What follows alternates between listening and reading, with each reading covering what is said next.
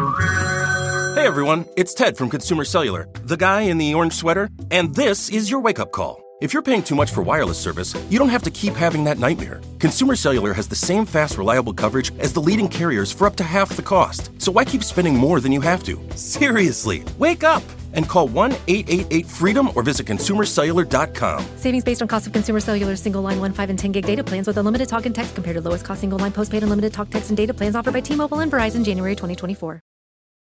You can live out your MasterChef dreams when you find a professional on Angie to tackle your dream kitchen remodel. Connect with skilled professionals to get all your home projects done well. Visit Angie.com. You can do this when you Angie that. Hello and welcome to another episode of I Weigh with Jamila Jamil. I hope you're well. I always do. I do in particular now, and I know I keep bringing this up online and probably on this podcast. I speak so much that I never remember where I've said what. Just a very chatty Cathy. But as Christmas comes closer, I am thinking of you all the time, all day, every day, because I know that this is such a weird time and it's a time of supreme loneliness and where we've been so conditioned by capitalism. And I know it's annoying to talk about capitalism at Christmas and holidays and blah, blah, blah, blah, blah, but I'm going to be that bitch. We have been programmed to believe that this has to be a time of great love and joy and parties and mince pie and tinsel and fabulous and wonderful memories that we will carry forever. It's supposed to just be like a fucking montage, a sepia montage of a great Christmas movie that Diane Keaton is in. But it's often not. In or outside of a pandemic, Christmas is normally shit for me. Anyway, I've spent most Christmases completely on my own, not with anyone. Or sometimes I've made the much better decision to just go on my own and work in a shelter, which many people can't do because of COVID this year. But I hope we find some ways to support others. But I'm not very good at being jolly, and I haven't always been close to my family or sometimes close to friends. And so if you're feeling especially lonely right now, I guess I just want to reassure you and let you know that this time is going to pass. I know it's been such a long year and so it doesn't feel that way, but vaccines are coming and we're having some more responsible people in power who are being more responsible with their power. And I feel as though we are coming out of this after this next brutal season. It's going to be one more season of absolute bullshit and we're going to get through this together. So if you are struggling right now, I'm begging you to hang on. I'm begging you to remember that this is going to pass. I'm begging you to remember that very few people ever have a happy Christmas and that it's okay if you don't, and you're not alone in that experience. You're not the only one who feels lonely. Everyone feels like shit and we just want it to be over and we want it to be next year already and we want to be out with friends living our lives. And so I'm with you. I'm going to be here on this podcast with you. I'm going to be online every single day, like the obsessive weirdo I am, trying to communicate with you, trying to cheer you up or trying to make you feel less alone. But you can do this. And I've survived so many lonely shit Christmases and thought I wouldn't be able to deal with the pain any longer. And I came through the other side. And so just breathe, just watch Netflix or any other streaming platform that you like. And listen to music and listen to podcasts and call the people that you can and don't feel pressure to enjoy yourself. Let's just fucking survive. Another thing you can do if you are feeling lost and isolated and purposeless and stuck is you can help other people. And that's kind of why I chose today's guest. She is someone who I've known for over a decade, and we grew up together as two messy English girls who had stupid nonsense dramas in our lives, and we were both just sort of struggling to find our purpose in this world. And as of 5.5 years ago, both of us kind of stepped into a much more serious form of activism, and she went on to become truly a global icon in the name of helping people. Her name is Josie Norton. She is one of the founders of Choose Love, and that is an incredible charity that helps support refugees who are being underserved by the countries that they have run away to from whichever war-torn or terrifying place that they live. She's the CEO of this incredible organization, and she not only helps people with finding shelter and with finding medicine, but also telephones and jobs and schooling and healthcare. She sets up makeshift hospitals in so many different countries around the world. She risks her life constantly to go and save the lives of so many others who are so in need. And she spends every single day, all day, educating people with more power and privilege than she has or that anyone has in order to force them to start seeing the refugee issue in this world as a humanitarian problem, not a political problem. And she is going to talk to us today about all of the ways in which this work has not only saved the lives of others, but it has saved her life and given her purpose and meaning and just completely transformed her as a human being, but also ways in which you can maybe join in and we can all participate in this thing that can only possibly make us feel less alone. This is my favorite episode of the podcast so far. I got well emotional, which is very un-English of me. I'm not even on my period. I'm so in awe of her. I've never known or met or even heard of anyone like her. She's just, what she's done, what she is, what I've watched her go through is just so profound. Her story's so amazing. And I really think she's going to be remembered forever. So it's a huge thrill and honor to have her on this podcast. And so hopefully this might inspire you to feel like maybe helping other people, even from a distance, even if it's just £1 or $1 that you can spare, might add a little something to your day and make you feel as though you have a bit of purpose and you can empower someone else and you can help and there's something warm and nice and humane to distract you with. But also you'll realise from listening to her that she's just an ordinary woman who's chosen to live an extraordinary life. And she doesn't come from privilege and she doesn't come from a huge educational background. She's not a politician. She's done this purely from just caring so much. And I think that makes her story even more empowering and inspiring. And it reminds me of how much more all of us could do to just help even one other person. I hope you love this episode as much as I do. I'm so excited to hear what you think. And please message me as you always do. And then message Josie over at Choose Love. Oh, and also, we're going to talk about this more in the episode, but I cannot stress to you enough how much I want you to join me in, once you've heard about it in this episode and understood it, she has an online store called choose.love where you can buy really, really vital resources for refugees. And you can buy them almost as if it's a Christmas present for a friend. So let's all join in on this. Instead of stressing out the postal systems and contributing to more and more rich people who don't help people getting even fucking richer, why don't we all, because that's all I'm doing this year. No one is getting shit from me. Everyone is getting a donation in their name to choose.love. And the presents are unbelievable. I've been buying them for years, every single Christmas. I can't wait for you to see the website. But for now, let her explain it to you herself. She's fucking incredible. I can't believe she's real. It's insane. Anyway, loads of love to you. I'm here with you. And I'm excited for you to meet my friend, Josie Norton.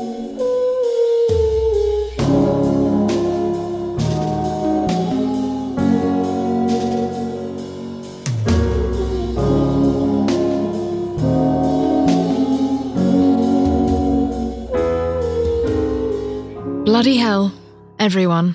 I've gone and gotten an actual saint on my podcast. I have a real life, modern day saint on the I Weigh podcast with Jameela Jamil. It's my friend and my hero and my icon, Josie Norton. Hello. Hello, Saint Jameela Jamil. Oh no, shut up. I will not have this shit from you anymore. I will stop. I will no longer tolerate you saying I'm doing anything helpful in the world when you are just, oh God. You're saving the planet. I'm so excited to have you here. I miss you so much. I haven't seen you in like a year. I miss you. I know, it's crazy. Who would have thought? No, I know. We were tackling what we thought were, as hard as things could get, and then things just got so much harder. And I can't imagine what in your line of work that has looked like and been like. So let's just kick off first of all and explain who you are.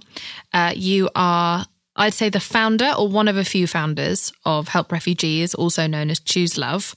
And will you just explain to us exactly what you do? Of course. I am, the way I describe myself is co-founder and CEO of Choose Love. And we started 5.5 years ago in response to the refugee crisis in 2015, which is when 1 million people arrived in Europe seeking sanctuary, mainly from Syria, but also from places like Afghanistan and Iraq and Eritrea and South Sudan. And we were a group of people who just wanted to do something to help. We wanted to raise £1,000 and 1 van load of like tents and sleeping bags and take them to Calais in northern France. And the links that we set up, they went viral. We ended up raising £56,000 in a week instead of £1,000. And we set up an Amazon wish list of the tents and sleeping bags. And we ended up receiving 7,000 packages a day. And we were like, oh my God, what are we going to do with all of this stuff? We had no idea who we were going to give it to. And we went to northern France and expected to find a big aid organization taking care of people. And what we found actually was at that time 5,000 people living in a field. There was like mud up to your knees. People didn't have tents. If they had a tent at all, it was a crappy tent with holes in it. There were families, children. They didn't have diapers. People didn't have shoes on. And you just couldn't unsee what we'd seen. And we ended up partnering with a local French organization, renting a warehouse, starting a distribution system, a shelter building program, funding teachers and medical. And to cut a really long story short, we 5.5 years later, we now work in 15 countries in Europe, the Middle East, and the US-Mexican border, filling the gaps in protections and services for refugees and displaced people, of which, unfortunately, there are so many. We work with 120 different partner organizations. We've reached over 1 million people, and we've raised $43 million.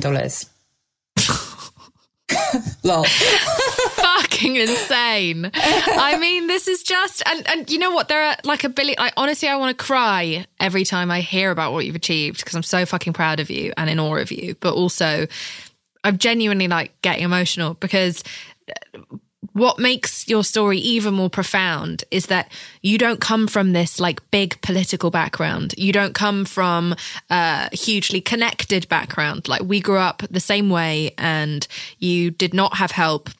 You were working in show business up until that moment. And that was a really bonding moment for you and me, where you were like, I think I want to leave this industry that feels like it's just not really, you know, fair enough. Show business, music, all these different things, they make people feel better temporarily, but you felt like you weren't really being able to make a difference in the world. And you just abandoned your career overnight, it felt like. And within 3 months of that first van that you drove to try and help refugees, you had left your entire career, just an ordinary woman with an extraordinary capacity for empathy and love and humanity, who has gone on to do something that has changed people's lives. I've met people now who have been changed because of the work that you've done, who now have a house to live in, have education, who are going on to like receive their doctorates and to be able to qualify to work in other countries. And I'm, as someone, you know, whose parents were able to leave their situation and move over to the United Kingdom and start again, and therefore my brother and I had opportunities that they didn't have. Like, I feel so passionately about people being able to start a better life somewhere else. And it means the world to me, what you do. And so, you know, it's a bit more serious than I normally am on my sofa, but like, you know, you're making me cry. But you know, I you know, this isn't just me. This is absolutely a movement. And in that moment in 2015, and there's a particular moment that when the photo of the boy, Aylan Kurdi, who, lost his life, he was 3, and there's that photo of him, he washed up on the shore of Turkey. It like caused a like explosion of compassion, I think, in people, and it humanized an issue that had been so politicized and oh no, this is just about people. And for me, that was very much, I just, you know, I feel like it was a privilege to end up, like, life happened. I ended up, I was suddenly in Calais in a refugee camp. And it sounds stupid, but you know, that you see numbers all the time. And when I was looking at human beings in the eyes, and it's like, it could be my mum, or it could have been me, or if I had kids, they could have been my kids. It's like, holy shit, this is just people. And I really, like, it's brilliant and amazing to do a degree in this sector and all of those things, of course. But in a way, it's like, actually, to understand all of this, the only experience you need is to be a human being. And that is what this is all about. This is just about humanity and love, hence choose love. But I really feel like this is just a total privilege, and we've been very lucky as an organization. And there are all of the partner organizations we work with, they are the real heroes on the front line. And indeed, actually, the displaced people who, the bravery and the strength that it takes when you have had everything taken away from you, when you have lost family members, to then still push forward. And that drive for life is something that is so inspiring. And I feel completely changed and lucky to get to see that every day. Can we talk about that journey? Because I feel, you keep saying that it's politicized, and it's so true. And I think deliberately the heroic nature of the journey in which you, perhaps as a parent, risking the lives of your two, like sometimes infants, and putting them on a boat or in the back of a truck and having no idea like what you're going to find on the other end, if you even make it to the other end. We never talk about the bravery of that story because the government don't want us to find it noble. They don't want us to see it as acceptable, even, never mind a mark of complete, not only desperation, but it's extraordinary what some of these people have had to do. So will you break down, like, for an example of what people have to do and like what the situation would be like? Let's take Syria, for example. What was happening there that forced people, and what was that journey like for those people? So in Syria, as an example, but there are different stories from different countries, but in a way it's all the same story. But in Syria, the regime began turning against its own people, bombing people, also with the support of Russia and Iran. And people, we've all seen the footage. We've seen things like the White Helmets film that people can watch on Netflix. But towns decimated, chemical weapons have been used, people have been put in prison, tortured. The number of detainees is just heartbreaking. The situation, the war has been going for years and years. And, even the word war is a complicated thing because this is a government turning on its own people. And what do? You can't stay. You have a child. You can't stay. What is gonna happen to it? It may not survive. So you have no choice but to risk your life. And now actually in Idlib in Syria, the borders are so hard closed that there are millions of people, 1 million children who are just stuck there, and there are bombs still falling and they've got nowhere to go. And we're very lucky to get to work with organizations who are there trying to keep people alive. But you fund ambulances that pull children out of the rubble and like pull families out. Right. We have done. Yeah. We were very lucky to begin working with the White Helmets in 2015, who literally, when a bomb drops, rather than run away, they go in and they pull people out of the rubble and they save people's lives. And so then, but you imagine people are leaving on foot. They have to just pick a few of their belongings, if there are belongings left, and they are making these journeys. Some people don't have any money at all. It's going through countries after countries on all different forms of transport, a lot of walking, a lot of not having food, a lot of not having water. There's unfortunately a lot of exploitation that happens to people. It's so unsafe. Like what do you mean? Family. Well, it's difficult. There's people are forced to do jobs that they're not being paid properly for in order to get the money that's going to get them to be able to travel further on their journey. And different things happen. There's a lot of very heartbreaking stories. There's unfortunately a lot of sexual violence. I was going to say, like, a lot of girls, I've heard a lot of stories of girls and boys, people who are forced into kind of prostitution that wouldn't even be paid for. Like they're just what's essentially sex slavery. There's awful stories, and particularly in Libya, there's the prisons, and there's slavery. It's sometimes too you can't ask people sometimes for these stories because it's too traumatic, and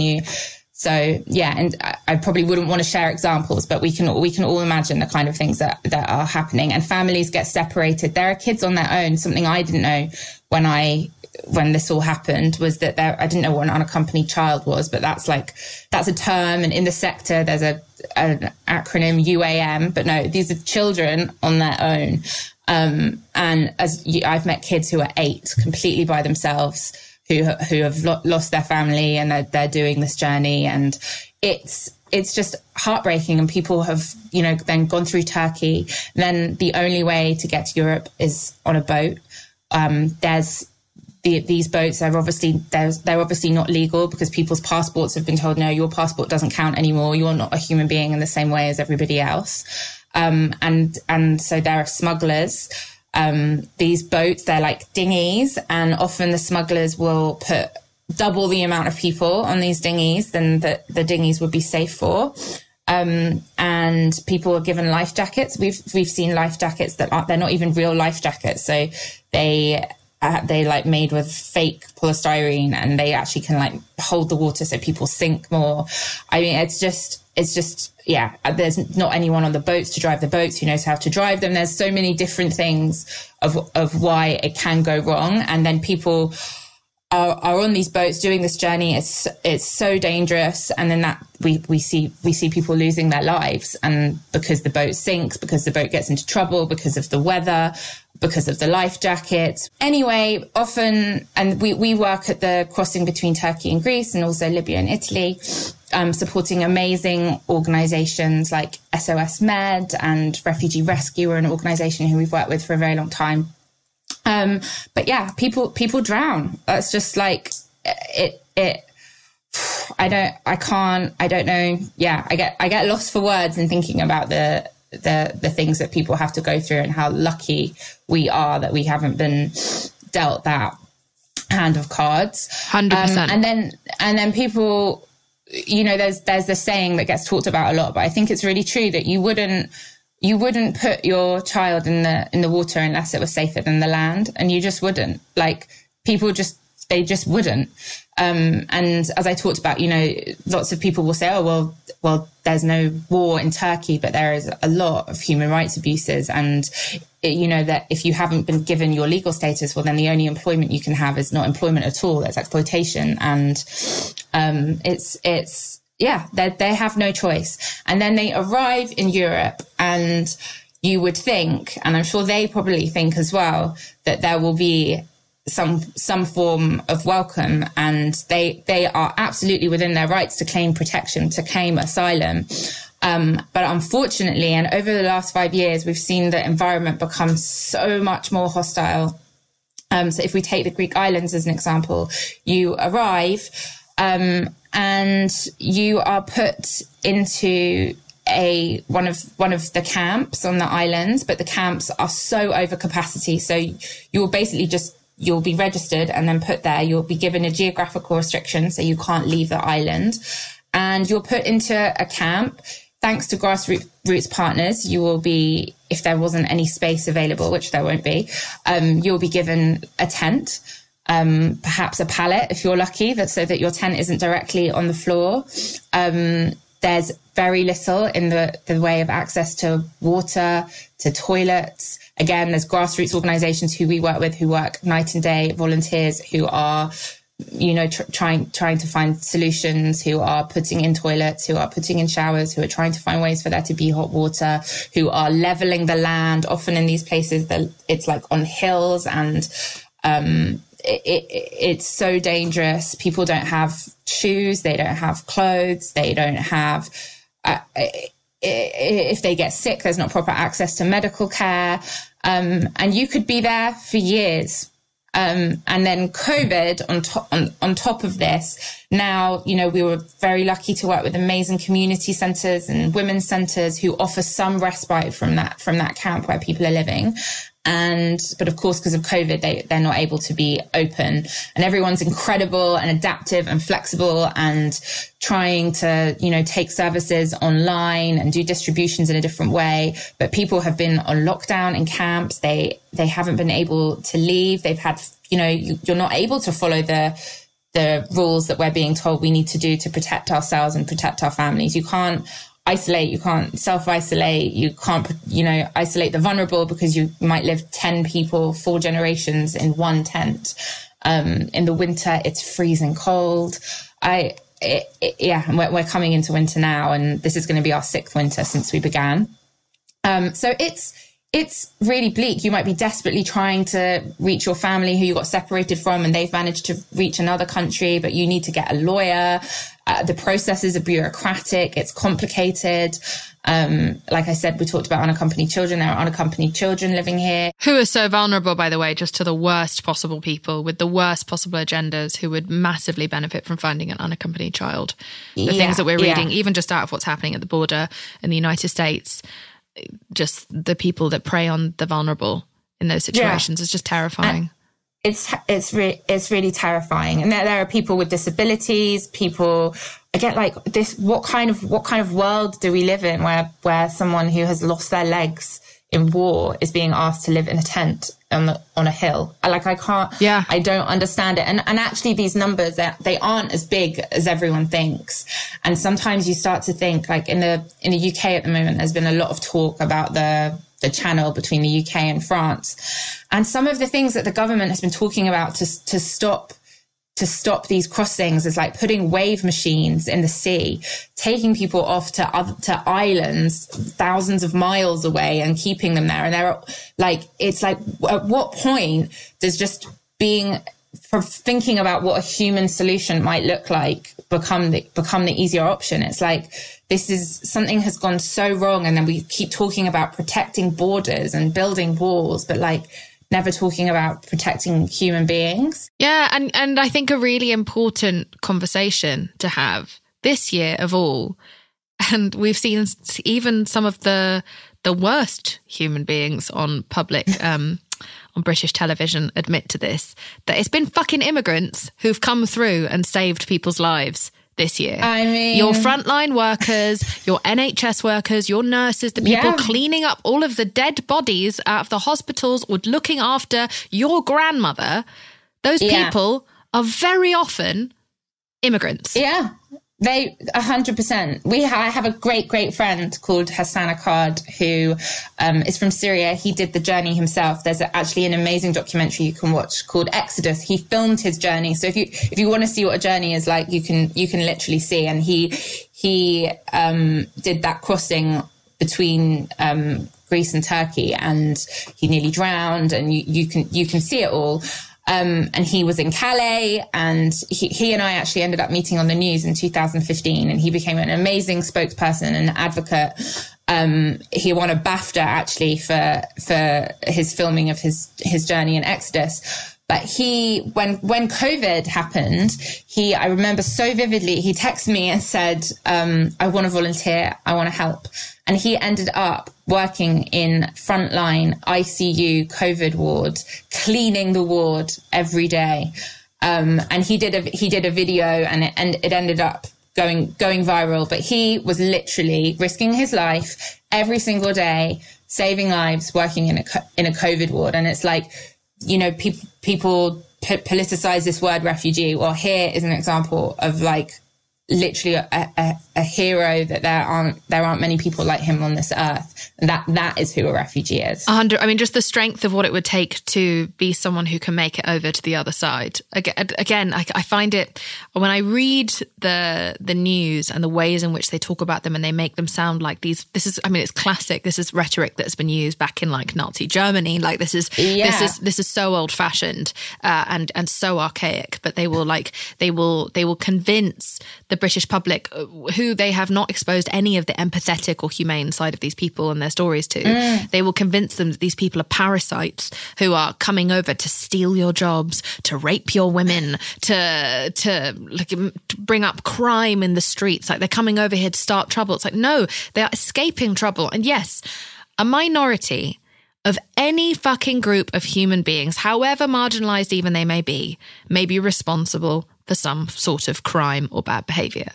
But what the tactic is, there's no group in the world There's no group in the world that isn't responsible, but we are all prone to some sort of bad behaviour. And then on top of that, especially when it's a marginalised group, what was the system that pushed them into a situation where they needed to steal, or they have been so dehumanised themselves that they go and do something that is dehumanised in itself? We never think of the cause, just the symptom. So what we do is we take those minority of offences, right? The 5 or 6 cases maybe even that happen, and we pummel the news with them, and we put them fucking everywhere and repeat the same story again and again and again and again to drum up fear against these people and think that all Syrians, all people, all refugees from all different, especially if they're from a Muslim country, they're all here to try and like radicalize the West and steal and cheat and lie and attack. We see it with the trans community. We see it with everything. Like, I've seen it happen to Muslims since 9/11. Yeah. They'll take the minority of us and use it to, I'm not a Muslim now, but like, you know.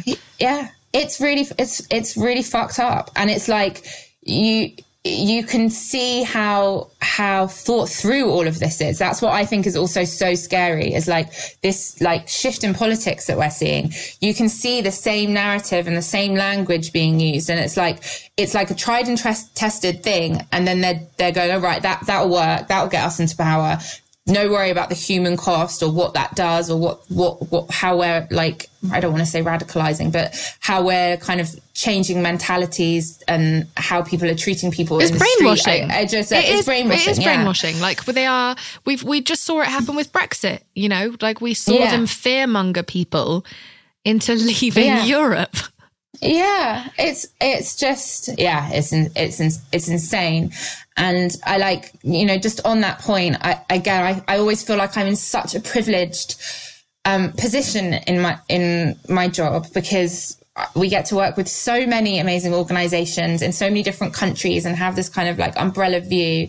But what, you know, that the themes that are just everywhere. It's like every community center that we work in, you walk in and you just see the art that the community is doing, and people are there's just so much talent. You go into the informal education spaces and the kids are desperate to learn, and I'm always like, God, when I was a kid, I was like so uninterested in school, and these kids are like, I want to be a doctor, I want to be a teacher, I want to be a CEO.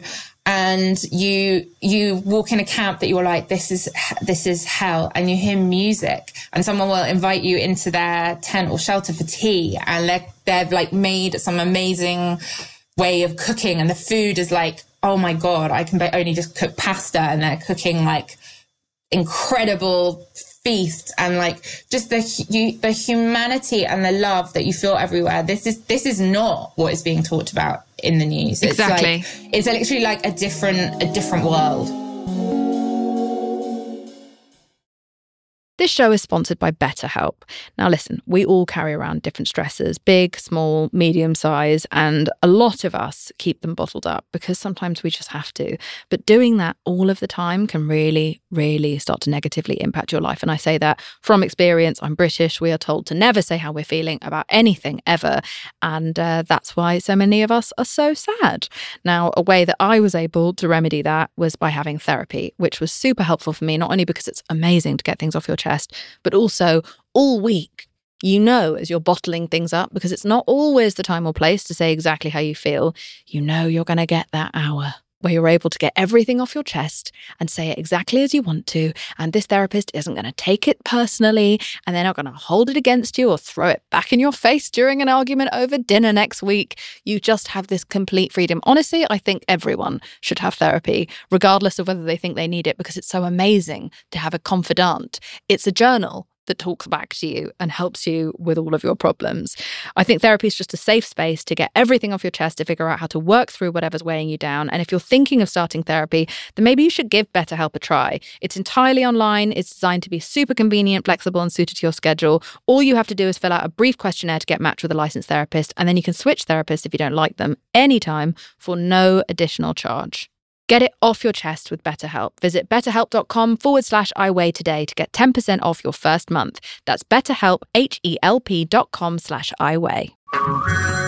Hey everyone, it's Ted from Consumer Cellular, the guy in the orange sweater, and this is your wake-up call. If you're paying too much for wireless service, you don't have to keep having that nightmare. Consumer Cellular has the same fast, reliable coverage as the leading carriers for up to half the cost. So why keep spending more than you have to? Seriously, wake up and call 1-888-FREEDOM or visit consumercellular.com. Savings based on cost of Consumer Cellular single line 1, 5, and 10 gig data plans with unlimited talk and text compared to lowest cost single line postpaid unlimited talk, text, and data plans offered by T-Mobile and Verizon January 2024. You can host the best backyard barbecue when you find a professional on Angie to make your backyard the best around. Connect with skilled professionals to get all your home projects done well. Inside to outside, repairs to renovations. Get started on the Angie app or visit Angie.com today. You can do this when you Angie that.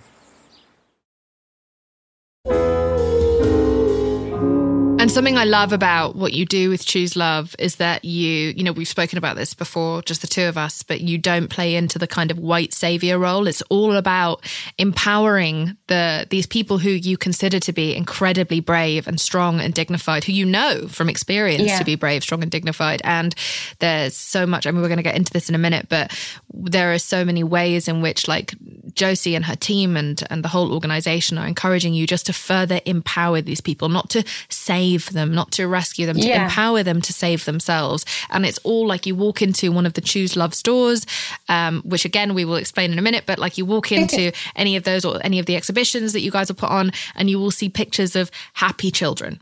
You will see pictures of children at school, children learning, children smiling. It's this very like humane, happy, you know, you rarely walk into any kind of charitable institution and you don't see kind of like poverty porn or distress, like trauma porn, you know, essentially there. And they're using these incredibly extreme and sad images in order to try and provoke empathy. Whereas what I feel like you've done is made the decision to choose love and to promote hope. You're showing people the future rather than the present. Yeah, it's not. It means the whole world that you can feel that and see that, and it was. You know, I don't think we need to show those poverty porn images in order to invoke empathy, and actually they can do more harm than good. And it's really important to show people with agency and with humanity and smiling, and like you say, with hope. But we're also not perfect, and it's also just like the very concept of aid and humanitarian support. There's like a power imbalance. It's like there's so much that needs to be looked at. You know, we called ourselves Help Refugees when we began, and actually at the end we did in response after Black Lives Matter. We like everyone had a real moment of reflection and reflected that it was a problematic name for an organization. The word help is problematic. And so that's why we're moving over to Choose Love, because that is a much more inclusive, unifying name and reflective of the equal world that we are trying to work towards. Our mission is a world that chooses love and justice every day for everyone. And Help Refugees didn't really reflect that. But I also think that the only way that we're gonna move forward and that progress is going to happen is if we like have love for everyone and we give people the benefit of the doubt and we have conversations and we make people think hope is possible, because there's a lot of bad stuff happening in the world, and it's you know, it doesn't mean that you don't care, but if people you can just find it too much. And I think you need to make people believe that change is possible, and not everyone can go and give up their whole lives and fly to another country and volunteer on the front line, but they can donate £10, $10, and actually that makes more difference than they can imagine. And we need to empower people to believe that, I think. 100%. And before we get into exactly how my listeners can engage with what you do, where's this come from in you? Because like we were two party girls, like, you know, we were just in the Hawley Arms. Just at 4 o'clock in the morning. You know, we didn't used to speak like this. We didn't used to.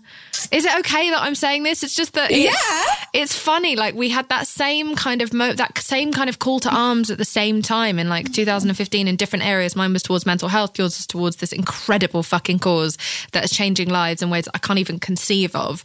But we both had that sort of turnaround. And the reason I like talking about that is because I think there are a lot of people out there who either think you have to be a famous actress like me to be able to start to make a difference, or you have to have always felt this way or always been this person. You can never have been problematic. You can never have been a mess. You can never have been selfish. We've both been problematic, selfish messes in our lives. Like we've both come out of immense amount of trauma in our own personal lives that we had to work our ways through in order to get to this place of clarity where we can now start to give to other people. Like you and I have both fallen the fuck apart before in front of each other. So much. We have. Yeah, we've been through a lot in front of each other, and we have, and we didn't. I think we always cared about people. I think we always had that empathy, but we didn't care the way that we do now. We didn't inform ourselves the way that we do now. I listen to you talk, and I fucking love listening to the way that you talk and listening to just how much you know, how much you expand my mind every time we speak. But it's so funny to me how different this is to the conversations you and I were having 10 years ago. It's hysterical. It is hysterical. Before, I feel like I would like come and see you and be like, I'm so hungover and I love someone and they don't love me back. What am I going to do? I know. And I'd just be sitting there covered in chips,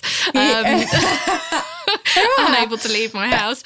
But I do think that's important, and something in this sector as well. Like, you know, I didn't even finish my degree. I dropped out of university because I was really struggling, and I worked in a bar. I don't even have GCSEs. Like, I just go on. Yeah, people think that there's this, like, in order to make a difference in the world, or in order to be allowed to be in some spaces, you have to have done X, Y, and Z, and you have to have X, Y, and Z degree. And of course, that's amazing to have those things. Education is everything, but also I think we just have to be human, and just talking with normal words is really important. And, you know, like I said that thing earlier about when unaccompanied minors are talked about as UAMs, that you can see how systems starts to forget that they're real people, because UAM doesn't make you think of a child by themselves.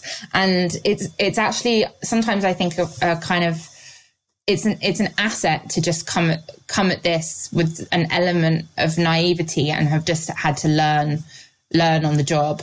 And very lucky to work with so many incredibly knowledgeable people who I learn from every day. Yeah. But it is important that people know that anyone can do anything and anyone can make a difference. And you don't have to be in power to be able to empower another human being. I think that's something that's just really, really important. And, you know, people watch me fuck up constantly and make mistakes publicly and this, that, and the other. But the reason that I keep going is because I think it's really important that you can see that I'm just an ordinary, fairly ignorant woman who's just fucking determined to try and help other people. Like, even when people are like, we don't want your help, you're annoying, I'm like, I don't care. I'm not going to leave until I can break down this system or shut down this law or this, that, and the other. It's because you're just no. But look, my hero. Well, no, I mean, okay, let's not do this again. We do this in my kitchen every time we see each other.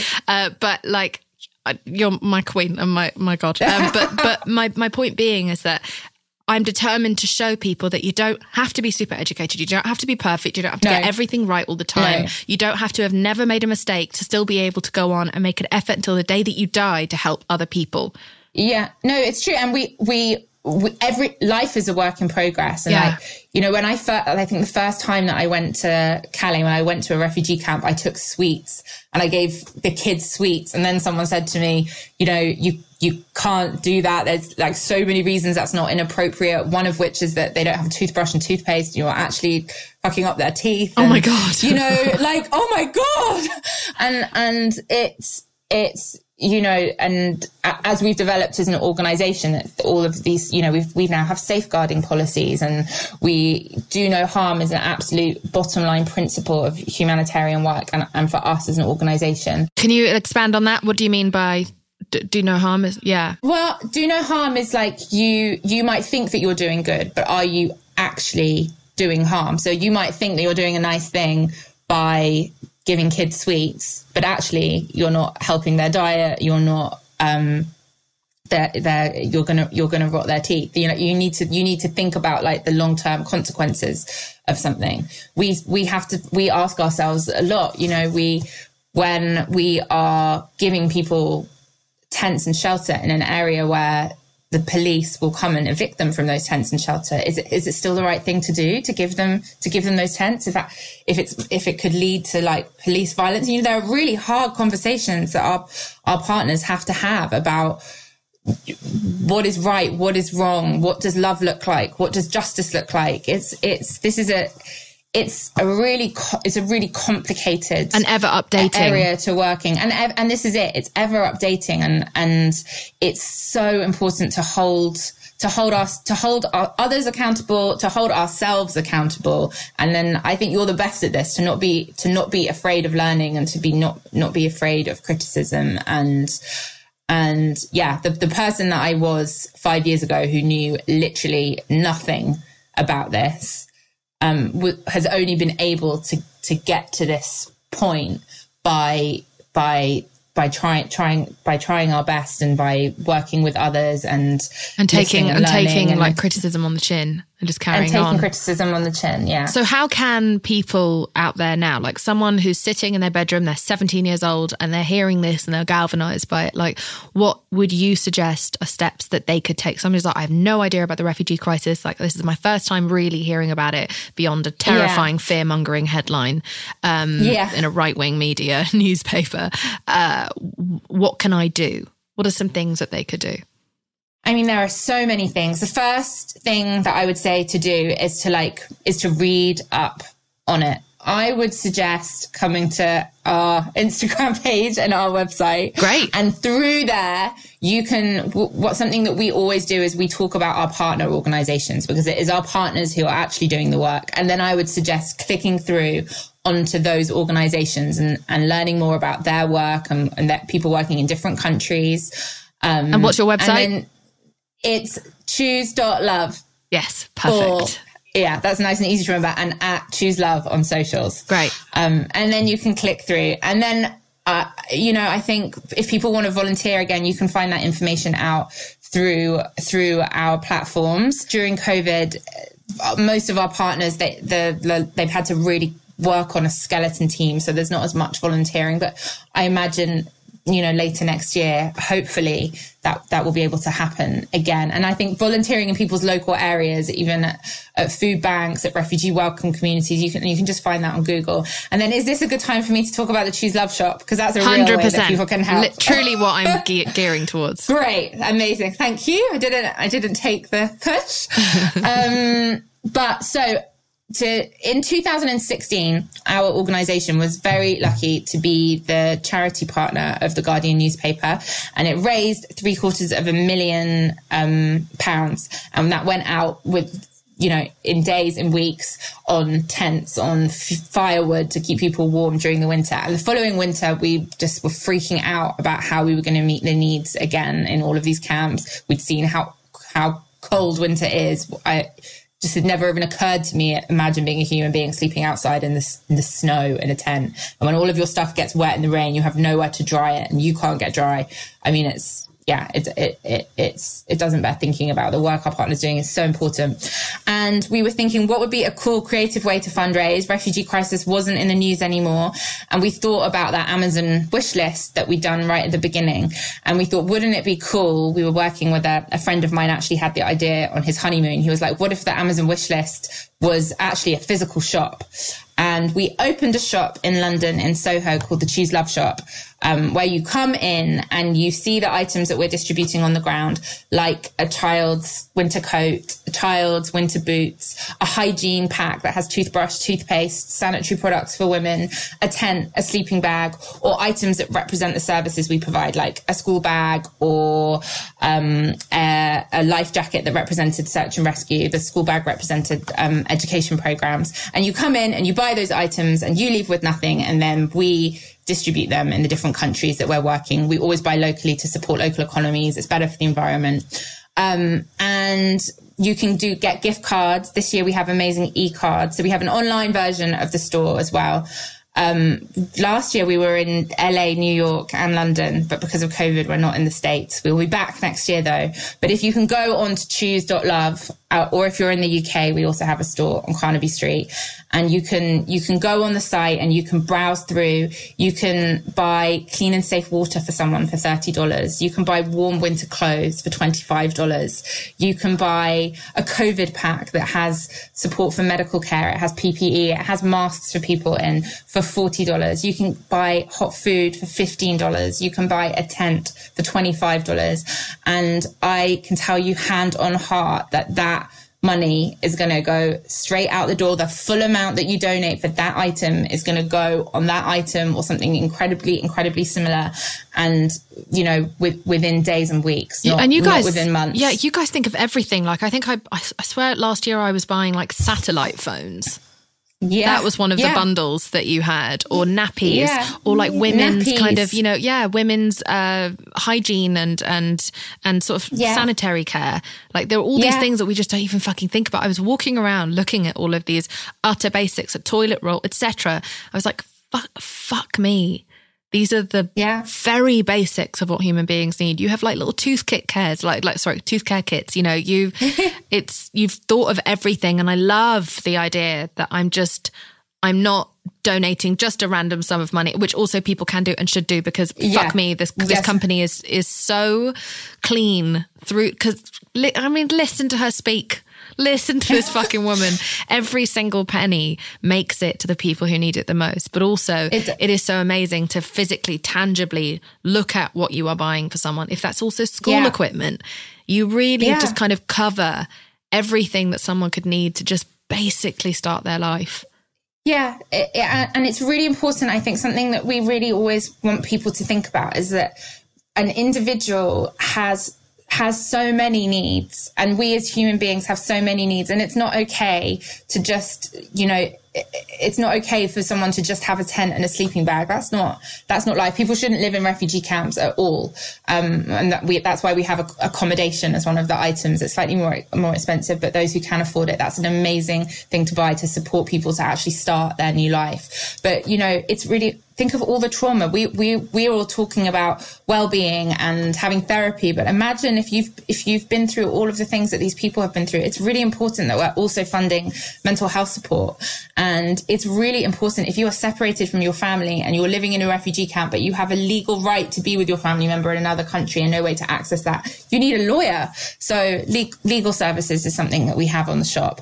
And we really want to also take people on a journey in thinking about thinking about these people as whole human beings, and that it's really important that we support them the whole way through their journey, and that they need all the same things we all need for ourselves, or that we would expect for our families. And that's something that I feel so grateful for about the store, as we get people messaging in, saying that their family's sitting with their kids and they're spending time talking through it, and it makes them feel, it puts them in the shoes of someone else. Or we get, actually today in the physical store in the UK, apparently a Syrian family came in who are now like resettled here, and they wanted to come in and support those who hadn't been able to make it as far. Or it's so inspiring to me that people respond well to the shop and people care. And, I know it's been a hard year for everybody. And if you not everyone has money that they can give away. So just, read up about refugee crisis, talk about it to your family. But if you are able to, we are so, so grateful. And I can't express how great the needs are this winter. And it's getting so cold already, and COVID is really breaking out. And yeah, like I said before, I promise you that the money is going to go exactly where it's needed, and we will really honour our responsibility of your trust in us. Hey everyone, it's Ted from Consumer Cellular, the guy in the orange sweater, and this is your wake-up call. If you're paying too much for wireless service, you don't have to keep having that nightmare. Consumer Cellular has the same fast, reliable coverage as the leading carriers for less. And for a limited time, new customers receive their second month free when they sign up and use promo code MONTHFREE by May 31st. So why keep spending more than you have to? Seriously, wake up and call 1-888-FREEDOM or visit consumercellular.com. Taxes, fees, and other third-party charges will apply. See website for additional details. you can host the best backyard barbecue. When you find a professional on Angie to make your backyard the best around. Connect with skilled professionals to get all your home projects done well. Inside to outside, repairs to renovations. Get started on the Angie app or visit Angie.com today. You can do this when you Angie that.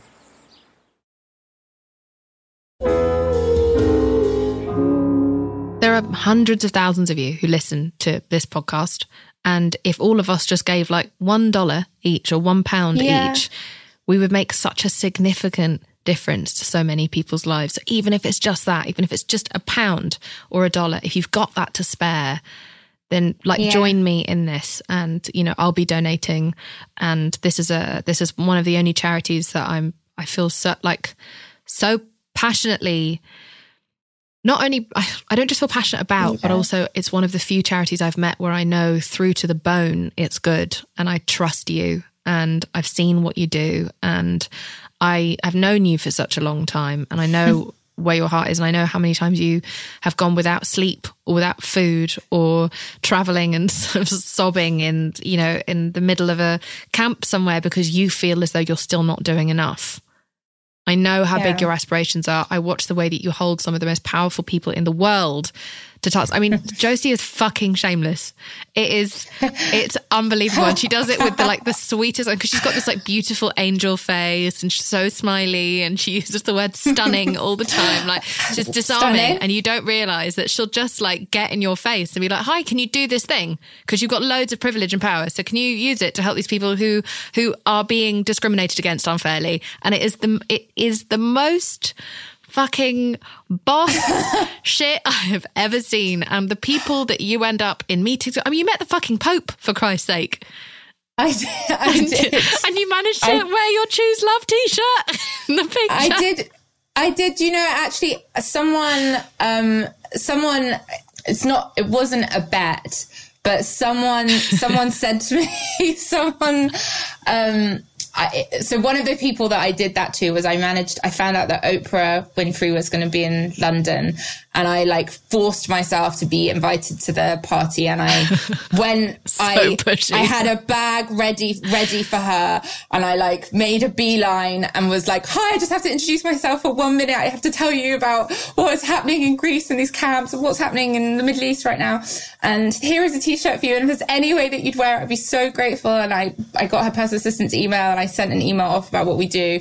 And then I didn't hear back. And then Oprah wore the t-shirt on Instagram, and I literally nearly died. And it resulted in so many t-shirts being bought and that message being spread, and so much funding being available for the grounds. Like, I will be forever grateful to her. If I ever meet her again, if I'm ever in the same room and I accost her again, I will tell her how grateful I am. This work requires, and I know that because I spend my life getting in the faces of people, or sometimes screaming at them publicly on Twitter and Instagram, or like going to powerful like social media companies. Like, you have to not feel embarrassed, because what you're doing isn't embarrassing. What they are doing or not doing is embarrassing. And it's so important that we start to look at that. And I feel as though now as our generation is kind of shifting our collective consciousness towards like looking at capitalism as ugly, like looking at hoarding of wealth as disgusting, like all these different things, like looking at celebrity as like pointless and fucking gross.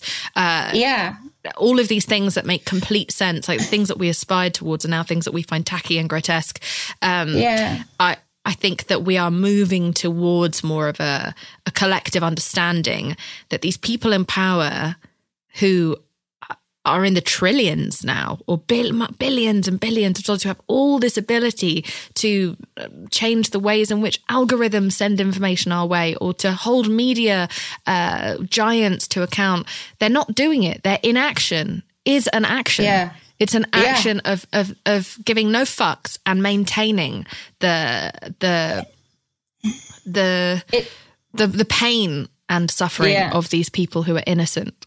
It's a choice. It's a choice. These policies that are being put in place, that wall that has been built between the US and Mexico and the ICE teams, that's a policy. That's a choice. The the police that we see on the French UK border that tear gas refugees, that is somebody's choice. It is somebody's choice that there are camps on the Greek islands where there are, at some points last year, there were 20,000 people in a space for 3,200 people. That is someone's choice. It is a result of somebody's choice that kids are drowning in the sea. And we have to start talking about this, and everyone has to really remember that we all too have a choice. And it's like another kind of cringe saying, but I do think it's true. If not now, when? Like if there was ever a time for us to all stand up, it's now. And that's why I'm always so inspired by you, Jameela, because you it's always now for you, and that's incredible. I'm very intense. So you mentioned earlier in the podcast, you said that you guys can provide aid forever and that can just be what you do. But if we don't change this on like a fundamental political level, that really, like, we're not really going to make any tremendous progress. We're not really going to be able to change the system. What does that entail? So, yeah, it's interesting. It's a huge question, like, I know, but it is important, because I think people need to know, like, what fundamentally needs to change, like what in this world needs to shift, not just in our like psyche, but also just in our actual systems. What needs to change? I mean, it's a deep question, and I'll try my best to answer it in a kind of concise way. But is there hope for change, really? There is 1,000% hope for change. Right, okay. And like, I believe that change is coming, and I believe that shift in consciousness is happening. And, but it's only going to happen if people stand up, and if people fight, if people are peacefully fighting, but you know what I mean? And yeah, for us, this is our 6th winter since we began. And there's very much, there can be a feeling of like, God, we're not making anything better. Like we're giving out sleeping bags, we're giving out tents, or our partners are. But it's exactly the same as it was 6 years ago. It might be different people, it might not be different people, but it's the same shit, different day. And what are we doing? Why are we doing this? Are we part of the system? Are we just facilitating the system? There are people making money from all of this. I mean, it's, you do start to sometimes have a bit of existential crisis, but I firmly believe that whilst human beings are in need, while they are cold, while they are hungry, we have to meet those needs. But we also do have to make that space to look at why are they there in the first place. And that's very often because of foreign policy. It's because of root causes. It's because we sell arms. It's because of profiteering. There are so many foreign policies that are what causes war. It's because of systems of oppression. It's because of colonialism. I mean, we need to unpack all of these things, and it's amazing that those conversations are having now. But then also, in the kind of real day-to-day terms, for us, especially in the camps that we are working in, there are policies that exist right now that are making that happen. And sometimes there's international law being broken. And so for us as an organization, we need to really make sure that we're looking at strategies to hold governments to account, where possible, litigate against those governments, fund lawyers. It's really important that I think wherever we're funding humanitarian work, we have to also be funding that legal work. People have power, and we do have to remember that. And the populations that we work with are very powerful individuals, but they don't have the power in the system right now. And we have to use our power to rebalance everything and to make everything as more equul. So petitions, so gathering the clothes and like sheets and belongings of your neighbours who are throwing everything out during their big COVID spring cleans, doing anything, any small thing you can. All of this started, how much do you raise? $45 million? $43 million. Well, it's not as good then. No, but this started with a girl who worked in the music industry, who got a van and drove around and picked up people's clothes and sheets and belongings. You joined forces with other people, but you just got up and decided to do something. And it was something small. And that something small has turned into, with the help of so many other people, other organizations, other politicians, has turned into something huge. And so anyone listening to this right now who feels helpless, who feels isolated, who feels like they're not doing enough or they don't know how to join in, just know that you are capable of more than you could ever imagine. And the reason that you are not told that more often is because people in power don't want you to change anything. They don't want you to disrupt. They don't want you to interrupt their like cash collection at the cost, at the supreme cost of human lives, human happiness, and just general, humanity. There's work to be done all over the place, and everyone can be a part of that, even if it's just writing an email to your elected representative or, tweeting them, whatever it is. We can all do something. 100%. That's exactly the message of the day. We can all do something. So thank you so much for all of your time. I know you have to go and literally save lives now. So before you go, can I just ask you, Josie, what do you weigh? Oh my gosh, I find this really hard. I don't know. I guess I weigh courage, I hope. Yes. It's really hard, isn't it? Determination. Yes. A capacity for love. Yes. And I don't know. It's smiling. It's really hard. I don't know. Capacity for growth and millions of lives saved. I'll finish it for you. Thank you for everything that you do. I've watched you give up truly the last 5.5 years of your life. You have lived and eaten and slept and breathed this cause. I have never, and I spend a lot of time with politicians, with activists, and with grassroots organizations. I have never in my life come across someone as dedicated as you. And it is a massive, massive honor and privilege to know you. You ridiculous person. I'm amazed that I ever got to meet a human being like you ever in my life. And I talk about you all the time like this, where I can't believe you're real. And we should protect you at all costs, because this isn't something that has been easy for you. And you have been in constant turmoil and struggle with such powerful people. You've risked your life so many times. You've gone as a beautiful white woman on her own to places that are dangerous in order to try and help those who are in need. And you have put your own life on the line to do these things, often unaccompanied or not accompanied enough, because you believe in this so much. And may we all live our lives to be a bit more like Josie Norton. You are my hero, and so thanks. I don't really know what to say. I love you. Love you lots. Thank you so much for listening to this week's episode. I Weigh with Jameela Jamil is produced and researched by myself, Jameela Jamil, Erin Finnegan, and Kimmy Gregory. It is edited by Andrew Carson, and the beautiful music that you're hearing now is made by my boyfriend, James Blake. If you haven't already, please rate, review, and subscribe to the show. It's a great way to show your support. I really appreciate it, and it amps me up to bring on better and better guests. Lastly, at I Weigh, we would love to hear from you and share what you weigh at the end of this podcast. You can leave us a voicemail at 1-818-660-5543 or email us what you weigh at iweighpodcast@gmail.com. It's not in pounds and kilos, so please don't send that. It's all about your you've been on the Instagram. Anyway, and now we would love to pass the mic to one of our listeners. I weigh being a first-year teacher in a pandemic. I weigh my grief for the recent loss of my sister. I weigh the beautiful relationship with my partner. I weigh helping people as a profession and as a way of life. And I weigh just trying my very best to be a good person.